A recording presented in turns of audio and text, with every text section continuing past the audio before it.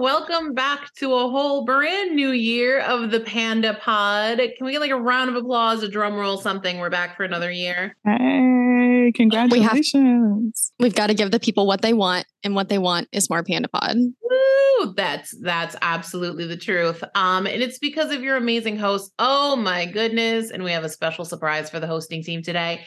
I am Michelle Bishop, Voter Access and Engagement Manager, and one of your many hosts of the Panda Pod. And I'm Stephanie Flint, Public Policy Analyst at NDRN, and I'm also one of your hosts for the Panda Pod. And our guest host today is an OG. Introduce yourself. I am indeed. I am Justice Shorter, National Disaster Protection Advisor at the National Disability Rights Network. Hello, ladies. Hello.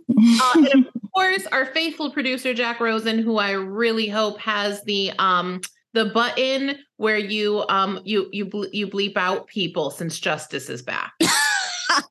First off, let me be clear. We're not bleeping out Justice. We're bleeping out the profane words that Justice often uses. There's a very stark difference. I want to be very clear about it. Michelle, some sort of audio meme is going to come out of what you just said, and it's basically just going to be bleeping out Justice, quote unquote, and it's just going to be viral on the internet now. So I kind of want to edit it so it starts with Justice saying, "Let me be clear." That's just a long bleep.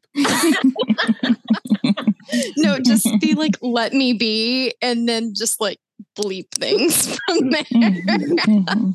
It's one way to go. Sharice, just pick random words in every sentence Justice says and bleep them out for no reason. So it sounds like she said something terrible. Yeah, let me just veto that option right out the gate. There are more than enough terrible words that will likely slip out, and you will have more than enough content. Leave all of the sweet and gentle and non-harmful words that I say. Let them be. The others will stand on their own. If it makes you feel any better, they have been threatening to bleep out every single time I say chicken nugget. Like, it makes me very sad. Yeah, no! Oh my gosh. Okay. No. Fake news. We're taking a poll. We're probably going to make a bleep button that is Stephanie saying chicken nugget, actually. So, there we go. Concerning on so many levels. More, Justice, you see what it's been like for me while you've been on hiatus. I would need you to come back.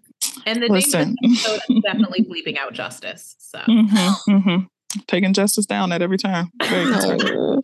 Very concerning. Okay, let's be clear. Nobody can take Justice down, okay? Nobody. Let them know. Let them know. Say it with your chest, Stephanie. Say it with your whole chest.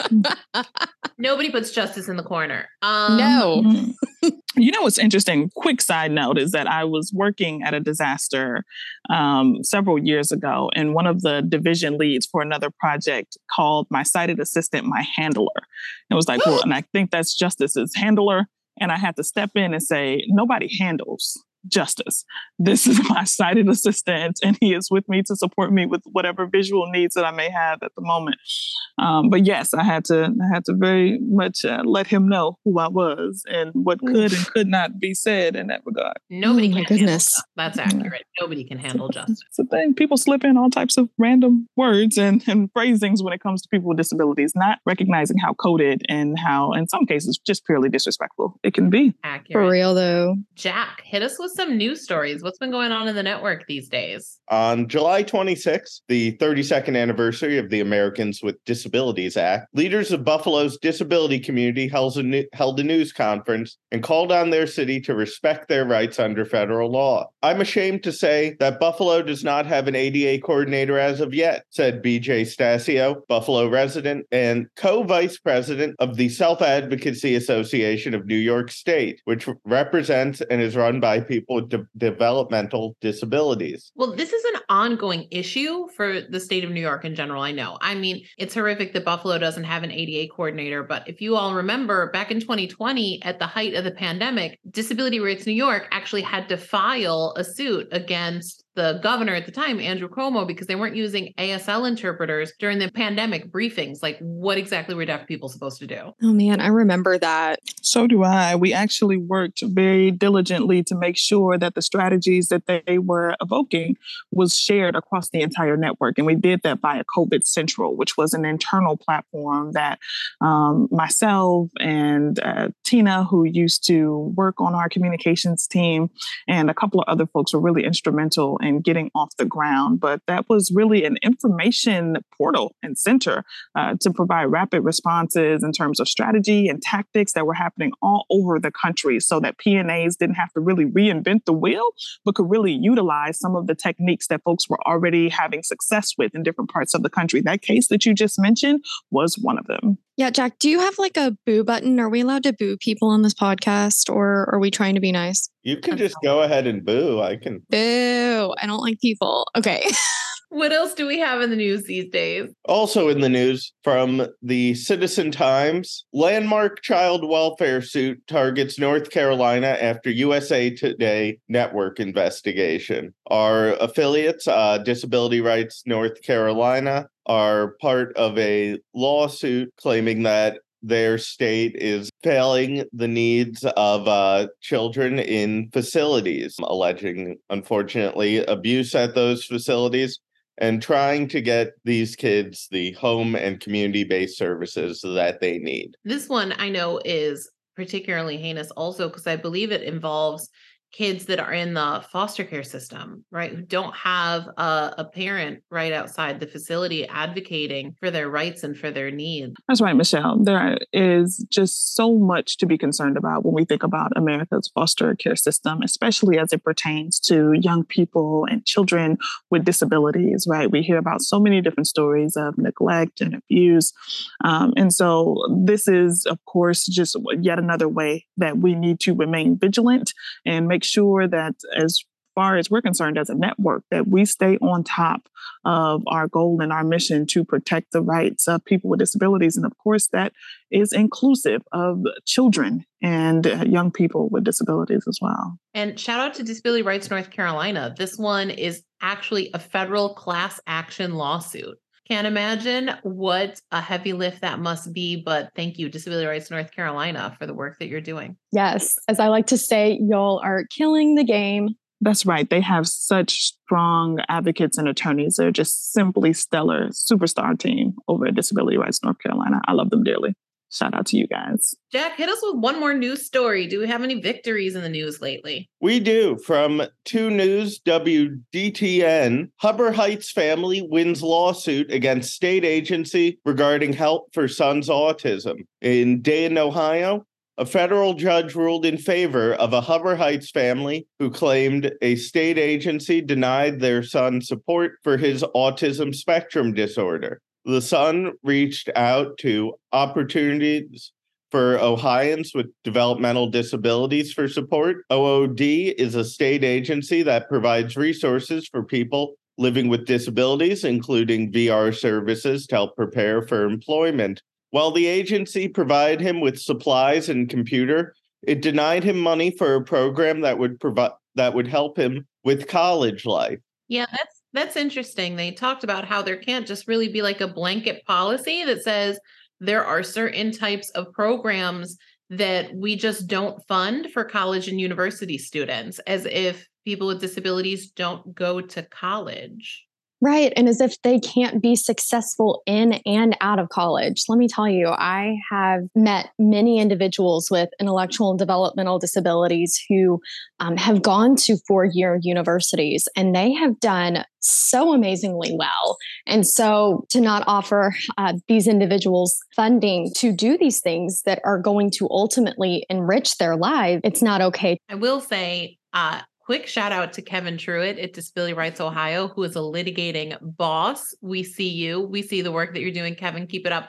And also, more importantly, to this student Hunter, who is going to do big things. He's going to go to college. He's going to have a career. Actually, I think I remember from this article, he's into design. So Hunter, if you're listening, hit up Jack. He's in our communications department. Yes, absolutely. And I'm just really glad that this ended in, on a good note, right? Like I'm super excited for this student, and I wish them all the best in their future endeavors. This is really exciting. All right, thanks, Jack. Well, let's get into our main story for today, shall we? Let's do it. We have some great guests today.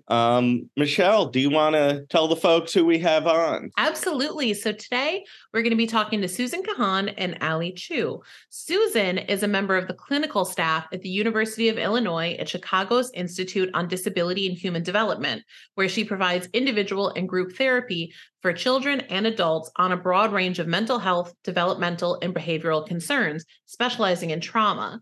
Susan provides consultation actually around the country on disability rights related topics, including trauma and trauma-informed care, sexual abuse and human trafficking, sexuality and healthy relationships, and crisis intervention. In addition, Susan is certified in forensic interviewing with additional certification in interviewing people with disabilities and people who do not speak. Susan provides training for law enforcement, trauma centers, disability agencies, professionals, schools, and families. We'll also be chatting with Ali. Ali Chu has been a public service provider since 1999.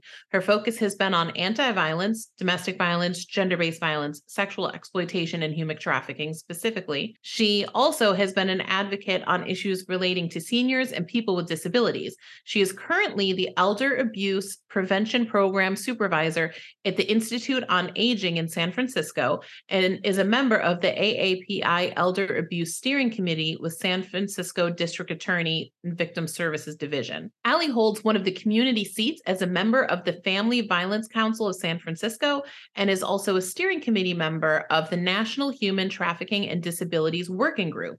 Ali is a woman of color, an immigrant, a single mother, a domestic violence survivor, and a person with a disability. Justice, this National Human Trafficking and Disabilities Working Group, is this how we know Susan and Ali? Is that what you're participating in? It is indeed. I've been serving on this steering committee since 2019, and I have had the distinct privilege and pleasure of meeting some fantastic advocates all across the country who do this work alongside survivors of human trafficking with disabilities. It is an issue that does not get enough attention, and that is why we're airing this episode this month, because January is Human Trafficking Prevention Month across the country. And so we want to make sure that this issue remains on your minds and your hearts, and of course on your lips, as we continue to speak out and hopefully bring about a difference and a change in the lives of the people who are the most impacted.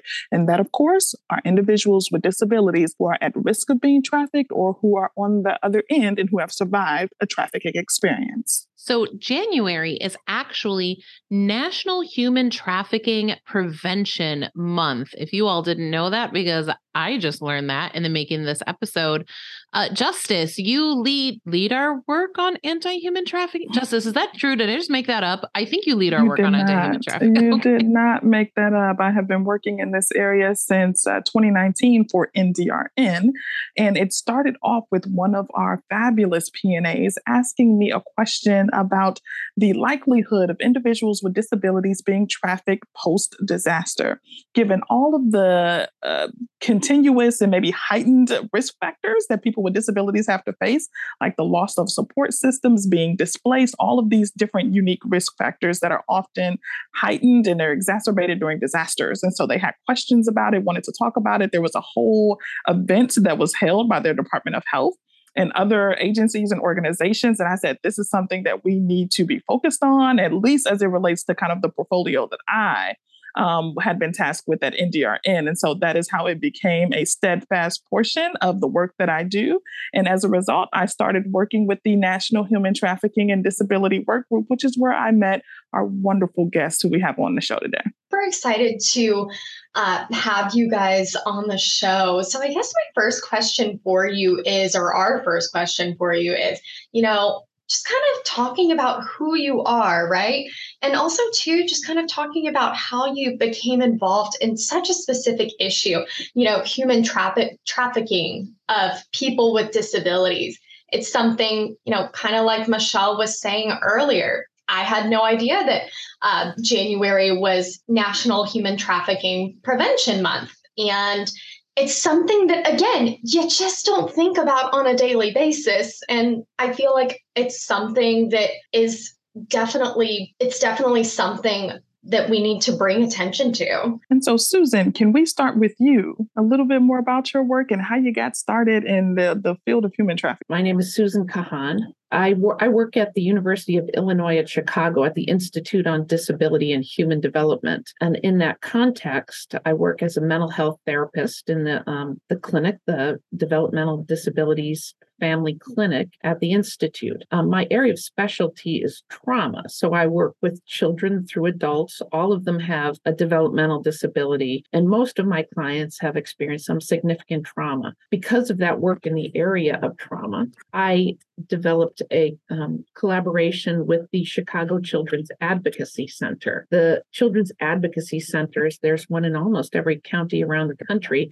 They coordinate the investigation of cases of sexual abuse of children and life-threatening physical abuse of children under the age of 3. So in the context of my collaboration with them, issues related to both sexual abuse of children, but also trafficking arose. I also do a lot of consultation and training for law enforcement and with the state's attorney's office here in Chicago. And I will be called in occasionally to consult with them on cases that involve trafficking of individuals, both adults and children with disabilities. So that's sort of how it was sort of through the mental health trauma field that I ended up in this area of work. Fantastic. Appreciation, Susan. And Ali, over to you. Sure. Hi, this is Ali Chu. I actually started it. I was a volunteer at one of the domestic violence shelters in San Francisco back in 2000. I'm not sure if people remember that big case happened in Berkeley. There was a group that trafficked a whole bunch of people, and people die in this restaurant. And I was volunteering at the shelter at that time. And so I started to do some, work as a language advocate because I speak Mandarin. So different situations happen, and I would accompany case managers to go to either the immigration center or the court or whatever to interpret. And that's kind of how I got started to do kind of really groundwork. And over the years, in between doing domestic violence, as an anti-domestic violence advocate, right? I would take cases, mostly Mandarin speaking, sometimes Cantonese speaking, or Spanish speaking, and working with interpreters. So that's how I started it. And as a person with disability, I kind of got into a lot of different advocacy work, and then kind of bring that intersection together, like, whoa, what's going on? Why are we not talking about this? So I got involved with NIDOG, the National Human Trafficking and Disabilities Working Group, I think when they started it. And so that here I am. Thank you so much for that. Both of you have so much experience around these issues. We're excited to have you on the podcast today. I was wondering, as we get into this conversation, if you can just help break down for us, what makes human trafficking different from other types of labor and sex crimes? When I started learning about human trafficking, first thing what I learned is there's a lot of similarity to the dynamic of domestic violence, right? There's a power and control, but with the human trafficking, it's kind of like wider net. There's a power and control. There's also a lot of different complicated stuff. And what I learned first is that to stop human trafficking, and I hope not, and I'm not jumping ahead too much, is really hard because there's a lot of money and stuff going on, and I think that that's one of the biggest obstacle we have is there's a lot of international stuff. There's a lot of within U.S. Things happening. Kind of going a little deeper is when we look at human trafficking in the area for people with disabilities, it's extra hard because there's different dynamic we're looking at that people are being taken advantage because of their disability. And I'll stop right there. Maybe Susan. Yeah, this is Susan. I think all of the elements of the dynamics of trafficking that Ali talked about are really important. Some of the other ones that I think about are when we're talking about what is the difference? Are there differences between sort of sexual abuse and sex trafficking, for example? one of the as a mental health person, I'm always interested in the psychological dynamics of things like trafficking or sexual abuse, and how do we help survivors sort of break away from the dynamics that were created in the context of abuse or trafficking. One of the hard parts about trafficking, and it can happen in sexual abuse as well, but it can be very pervasive and a kind of a stranglehold for survivors. Something we talk about as trauma bonds. Many survivors of trafficking don't even realize necessarily that they're being trafficked, that what's happening to them is not okay, that they deserve better, they deserve more, and that the trafficker does not necessarily have their best interest at heart. One of the things that can draw people into trafficking is a need to feel needed, a need to feel like you belong to a group or that you are loved in a relationship. And particularly in sex trafficking, we see a bond that can develop between the person being trafficked and the trafficker, where the trafficker is able to manipulate the thinking of the person being trafficked to convince them that I'm your boyfriend, I love you, and if you love me, you'll help out by bringing money into this relationship. Or if it's a group of women, this is our family. You owe the family. The family provides you love and protection and belonging. And in exchange, you help support the family, just like other members of the family help support them. So and the result of that is that it can be at times very difficult to get somebody out of a trafficking situation. A number of the organizations I work with, particularly those that are involved with youth who have been trafficked, the biggest problem they have is the youth returning to the trafficking situation. They'll bring them in for survivor services, sometimes even residential services, but the youth will take opportunities to leave and go back to a group where they felt like they belonged, even if the way that they were treated or the way that they were made to feel like they belong from an outside perspective looks intolerable. But to them, to the person being trafficked, sometimes it feels more tolerable than the situation that they came out. I would like to kind of add on to that too, that on top of that, there's a lot of threat. They can't leave because, they are threat back in their country or wherever they are. And they can't leave because of that. I think it's so important to understand that extra dynamic there, that there's a lot of threats. Some of the cases I work on, we will interview them, and they would have a uniform stories, one story. And they wouldn't tell us what's going on for real. They would tell us something that's complete. We would just hear, and the trust, to build that trust is really, really difficult. And I have to say that especially when you speak their language, they don't trust you because those people might be the same people that traffic you. So they don't want to trust you. And sometimes going in, they go, I don't want to talk to you. I don't want to tell you. So I just want to add that dynamic in. Yeah. And I think that's super important to, think about, right? Hearing both of you talk about this and the dynamics there, it almost sounds like there's a mix, right? A mix of, people who understand what's going on and are afraid to leave and don't know how to get out. And then people who have no idea that they're being trafficked because of the things that the traffickers are saying. And, they think that it's normal. And to me, that is just so heartbreaking. And so I guess that kind of leads me into the next question of just kind of talking about some of the key considerations. What are some of the key considerations that advocates should be thinking about when it comes to these efforts of preventing trafficking of people with disabilities? This is Susan. I think one of the most important keys to prevention for trafficking of people with disabilities is raising awareness that it happens.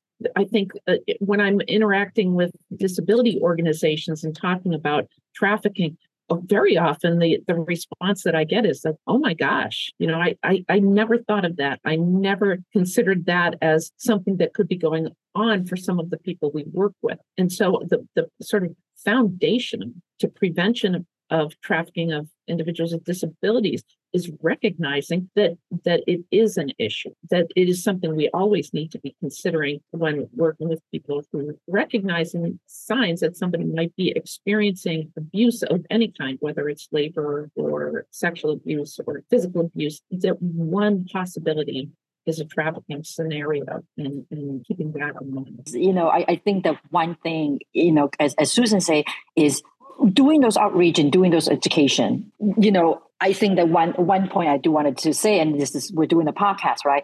To really let folks know that, hey, when someone take advantage of a person with disability, their benefit, and make them work, make them do things, that's sex. That's human trafficking. We have to educate and support service providers in understanding that fact. A lot of disabilities organization, in fact, don't know that, hey, wait a minute, this is human trafficking. Someone who make friend be friend. I have a case where a woman, she's a older woman, and her daughter actually took her SSI check and make her mother do this and that. And her mother was on the street. I found her on the street. We worked with her, and her mother she passed away a year ago, had intellectual disability. And we work with, oh yeah, my daughter. So that's not okay. Her mother would do different things to survive, and her daughter held that SSI check, held her a food stamp card. So just really doing that outreach, doing that education to prevent that happening. I want to pick up on a couple of threads that have been mentioned here. Ali, you mentioned how this is such a relevant topic and issue as it relates to individuals who come to this country to work when we're thinking about labor trafficking. And Susan, you mentioned the sexual abuse and exploitation that tends to happen in the thread that runs. And Ali, you've also mentioned the sexual abuse, the sex trafficking piece as well.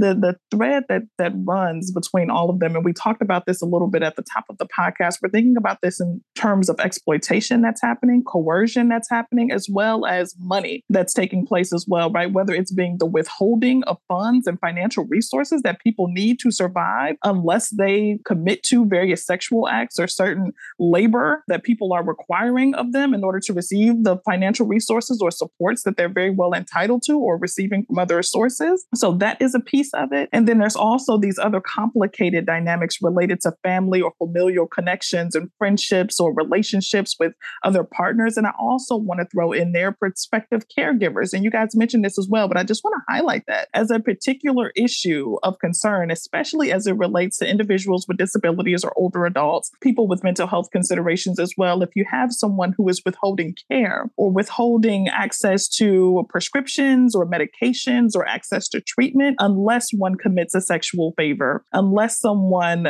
is able to commit their labor in some way, shape, or form, then that also brings us into this conversation around trafficking. Some people look at this with a very detached and dissociative type of lens, whereby we only think about trafficking in terms of something that happens in different countries, or if there is no real movement happening. If someone didn't take you over state lines or over the border, then it's not classified as trafficking. And you two have certainly kind of alleviated those illusions, saying that is not true, but it can happen in a number of different contexts and situations, circumstances that people may find themselves in. So we appreciate you doing that. And there's a question here that I would love to ask. And Michelle, I know you have a similar thought, so I'll let you come in here and dovetail me. But I work on disaster and crises of all sorts, and I'm always concerned about return and recovery and what that looks like in a disaster context. But I'm also very keenly interested in what that looks like in terms of survivors being able to return to their community if they have been taken someplace else, or if they're just in a survivor program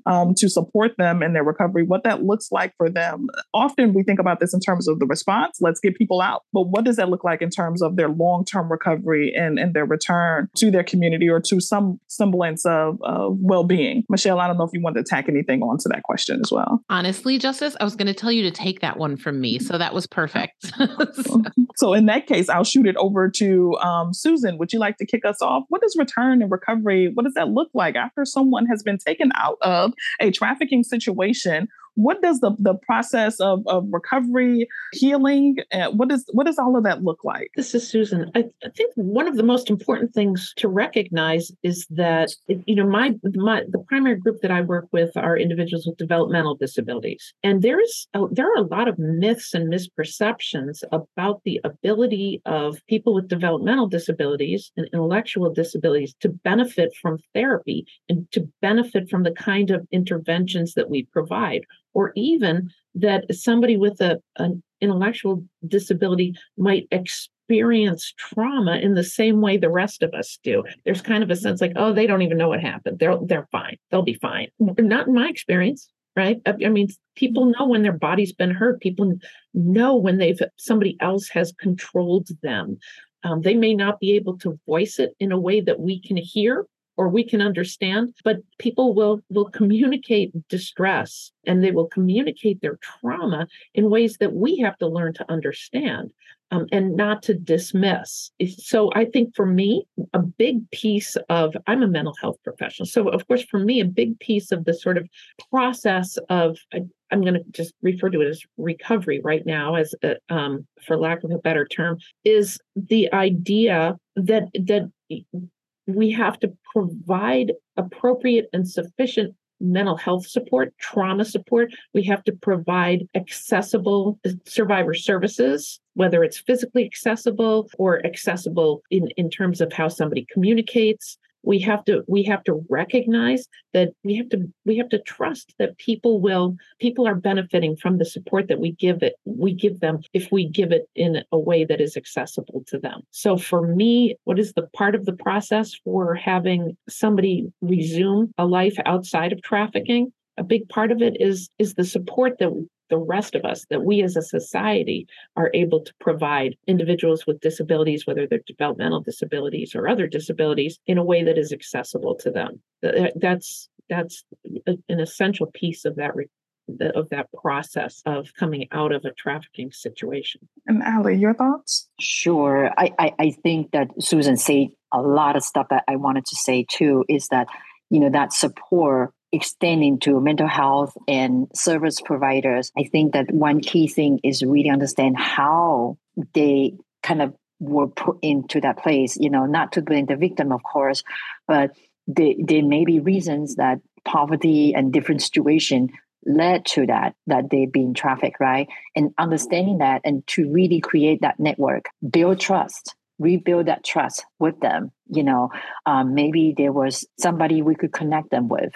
Maybe there's something that we could support them with. If there's a immigration issue, if there's a benefit issue, if there's, any issues that we could think of, reconnect and empower them to let them know that, what, we can do this together. You can do this together. And that's a fine way to support them in that way. Support is so important. Network is so important. I don't think anybody could survive, by themselves. So recovery, like Susan say, we don't have a better word for that yet. But in that process, it's really having that support, having that network to help rebuild that environment for them. This is Susan. I think the other piece that we might think about, particularly in light of what Ali said, is thinking about how are we creating environments that people return to. Are they trauma informed, right? And so getting at a trauma informed environment sort of embodies some of the elements that Ali was talking about. Safety. People need to be in an environment where they feel both physically and emotionally safe. Control. People need to feel empowered. They need to feel like they have control over their own lives, over decisions, over that they are not being controlled, but that they act in their lives. Life doesn't act on them. And so the third element that we need to make sure is present in the environments that we're creating is that people feel connected in a healthy way, because often they're coming out of a situation where they may have felt connected, but the connections were distorted and the connections were based on unhealthy dynamics. We need to provide that sense that there can be a different kind of relationship with other people that involves trust and involves safety. So when we're creating environments that involve safety, control, and connection. We are creating healing environments, environments where people will hopefully be able to benefit from the kinds of services that we can provide when we provide them in an accessible way. One of the things that I would be curious to know, just based on our conversation so far, is just kind of talking about what inclusive resources exist in order to help people with disabilities who have been trafficked. Again, we talked a whole lot about, preventing trafficking and a whole lot about trafficking in general as it pertains to people with disabilities. And so just kind of wondering what resources are out there. This is Ali. I like to take this real quick. I wanted to kind of maybe redirect a little bit. I'm particularly not excited to hear the word help people with disability. I think that what I like to see is really empower folks with disabilities. And biggest resource out there is really having and seeing people with disability as leaders in this field. We have to do that. We have to get people with disability involved with decision making and involved with those resources. There are a lot of independent resource centers around the country. There are a lot of advocacy groups in the country. Those are groups that we need to be speaking with when we do this type of work. And really connect. And that's why I really am excited to work with National Human Trafficking and Disabilities Working Group is we connect different people in different fields together to work together. So that would be kind of my quick answer for that. Yeah, absolutely. And I just want to say before we get to Susan's comments that I really do appreciate you, clarifying what terminology here is most appropriate for this situation. So thank you so much for that. One of the things that we really do aim to do on this podcast is educate ourselves, but of course also educate our listeners. So thank you so much for that. This is Susan. Piggybacking a little bit on what Ali said, I think that one of the issues that has come up in the context of the work that we do with the National Human Trafficking and Disabilities Work Group is a lack of accessible services, and the fact that a lot of survivor services, as they exist currently, are not accessible, whether it's physical for people with mobility issues, people with sensory disabilities, or people with intellectual or developmental disabilities. And that's a big part of the work that we do, is trying to provide training, education, and support for organizations who are trying to become more accessible. But a big piece of that change is raising the voices of survivors, raising the voices of people with disabilities who are leaders in this field, recognizing intersections with other groups. Justice does so much work, so much really great work at the intersection of racial justice and disability justice, and how that recognizing how that comes together when we're trying to create accessible services or support agencies as they become more accessible. Yeah, absolutely. So important. And I love that you talked about the raising the voices concept, people with disabilities raising their voices and allies, helping to raise their voices. And I think that is a perfect segue into Justice's next thought or question. My question is simply this: what messages of hope and solidarity do you two have to survivors of human trafficking who have disabilities? Any messages, any final thoughts here, final comments of hope and solidarity, speaking directly to them? And Ali, can we start with you? Sure.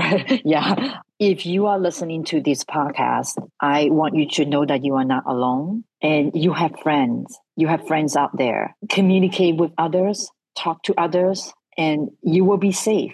I know it could be a long journey, but when we work together, we'll get there. That's a simple thing to say, right? And I'm somebody, I am somebody who have done this work for a little bit. I'm still learning. And when we do work on the ground, face to face with folks, you see people's faces, you sense their energy, and people crave for connection. And that's the thing that we kind of take that and say, okay, we can take that connection and build trust on that. That's really, really important to build that trust. And once you build that trust, we can empower folks to come out. Sometimes take a while, like Susan said, people do return. Statistically, for domestic violence survivors, it takes them more than 7 times to leave that relationship. And with the complication factor and dynamic of human trafficking, it's going to take longer sometimes. And I don't want to say that's okay, but I want to say that we have to meet people where they are. So it's a long process. But we have to be patient. We have to have that respect. We have to have that sense that, okay, we're going to build that trust. And hopefully sooner rather than later, you will trust me. And we can work, we can do this together. We can get everyone to safety. Gorgeous thoughts there, Ali. Appreciation. Susan, you? I think the message that I think I'd like to share is, if people are listening who are in situations where they feel unsafe, or where they are being treated or exploited for their body, for their money, for their labor, I think what I'd like them to know is that they deserve better. They deserve more, that they have value, and their value extends beyond what they can provide for someone else. They have value as a human. And we see you, and we're here to support you. We're here to extend a hand. As Ali said, there are friends out there for you. There are groups who will support you, who can provide a trusting, safe environment to help you achieve the life that you want to see for yourself. I think that that's the message that I would most like to share. Michelle, any final words from you, or any last thoughts here? I just want to say thank you both so much. This is such a critical issue. I think that is largely misunderstood. I know that this episode is going to be really impactful for our network, but I also appreciate that both of you are really busy professionals who do this work on top of the regular work that you have every day. So thank you so much just for making the time to join us today. We really appreciate it. Thank you. Thank you so much for having us. So for today's Spotlight story, I'm going to start off by asking our co-host Stephanie to please restrain herself, because I know how worked up she gets about these issues. Stephanie, are you ready? Have you done some deep breathing exercises? I have been working on my meditation. I'm on step 3 of 10 with my meditation guide. Not exactly 10, but maybe ready for the Spotlight story today. I guess I'm ready for the Spotlight story. And, we have a very special guest today that we are super excited about. A personal favorite of all the hosts of the podcast. Well, thanks, guys. It is, if you don't know that voice, that is Ian Watlington. He is a former staff member at NDRN who has moved on to bigger and better things, but is a advocate for disability rights and accessibility around the DC area where we're broadcasting from, who came to talk to us today about his experiences with taxi cabs and their failure to be accessible for people with disabilities. Ian, thank you so much for jumping on. It's really good to be here, and good to hear your voices again. And yeah, taxis and me are like oil and water. So that's partly why I'm here to talk about it. And unlike Stephanie, you don't have a service dog, right? We did a Spotlight story on a previous episode where Stephanie gets denied rides, not that this is okay, frequently because she has a service dog and they don't want to put a dog in the car. What's going on? Because of my blindness, but that's neither here nor there. I told y'all she was going to get worked up. I warned you. So what's going on with cabs? Talk to us about cabs in DC. Cabs in DC, I think there's an epidemic going on. It's called I don't want to get out of my car syndrome. And it's basically, I feel like when I ask for a cab or am in a position to get a cab, they somehow remember some ancient program that existed some time ago. And please, people, it still may exist in very limited form, but they always say, well, you need to get an accessible cab. And I use a wheelchair. And usually if I want to be spontaneous, which is often robbed from me by cabs and other issues with transportation in the district, they just don't seem to want to get out of their cars. I mean, I think they honestly don't know about disability and have some ignorance about that, clearly. I don't mean to downplay that. But it's almost as if first of all, they assume all wheelchairs are power chairs and can't fold. That's one major generalization. And then again, like I was saying, they seem to remember this accessibility program, which there was, and it still may exist in name only, but where certain cabs were subsidized to be, they called them wheelchair cabs, but basically accessible cabs. And those you could be in your powered chair. Those were really convenient. I knew about 3 of them on the road. And then, gosh darn it, that COVID hit us and knocked those drivers for a loop. And so now there aren't any accessible, well, there are, but very, very few. And so the likelihood of you getting an accessible cab, if you reserve one or such, is very limited. And it's very frustrating because, like I said in the DCist article, which I'm sure will be in the show notes, as they say on podcasts, there's just no chance to be spontaneous. They don't, you reserve them, they don't show up. You try to get them spontaneously, they drive right by you or don't want to get out of the car and tell you to get this mysterious accessible cab that maybe there's one woman in the district driving that cab. First and foremost, I'm pretty sure I have this syndrome that you talked about where you don't want to leave your car. Is this diagnosable? And do I qualify if I do drive up orders for all my groceries? Is it diagnosable? I think there's still a panel looking into it. It might be in the DSM-6. I'm not sure. I'll stay posted. But yeah, it's under study, and I need to warn Stephanie again. Trigger warning. It exists with Uber and Lyft drivers as well. The idea of putting a chair in the trunk of a car is a little too much cardio for those drivers. A sad commentary on the state of Americans on many levels. What strikes me about this story as well is the extent to which there's really nothing spontaneous about paratransit. You're only supposed to go to your scheduled doctor's appointments, and you're just not supposed to leave the house otherwise or have any sort of a life. Exactly. That is my exact.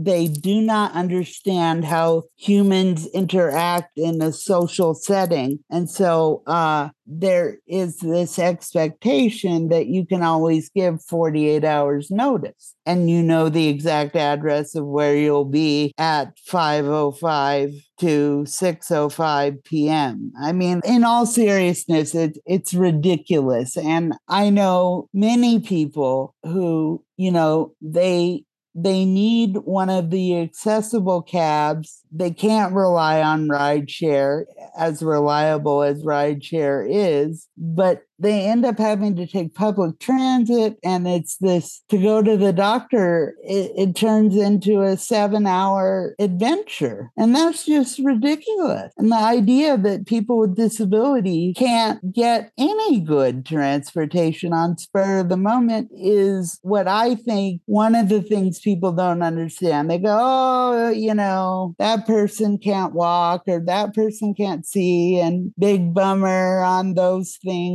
fronts. But if they knew that being disabled meant that their spontaneity would be seriously impaired itself, that's another big bummer about being disabled, is that there is this assumption that you can program your life and that you certainly don't have anything else to do except plan your life around the transportation. Right? I mean, heaven forbid we be like employed or want to go to brunch with our friends or what have you.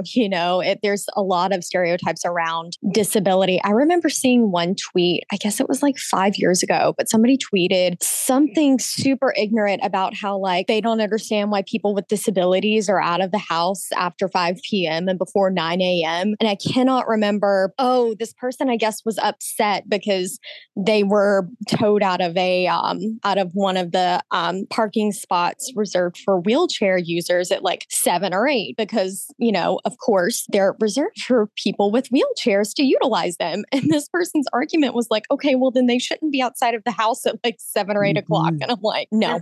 And the parking authority agrees with us. So you're SOL. They're not gremlins. I mean, they can go out.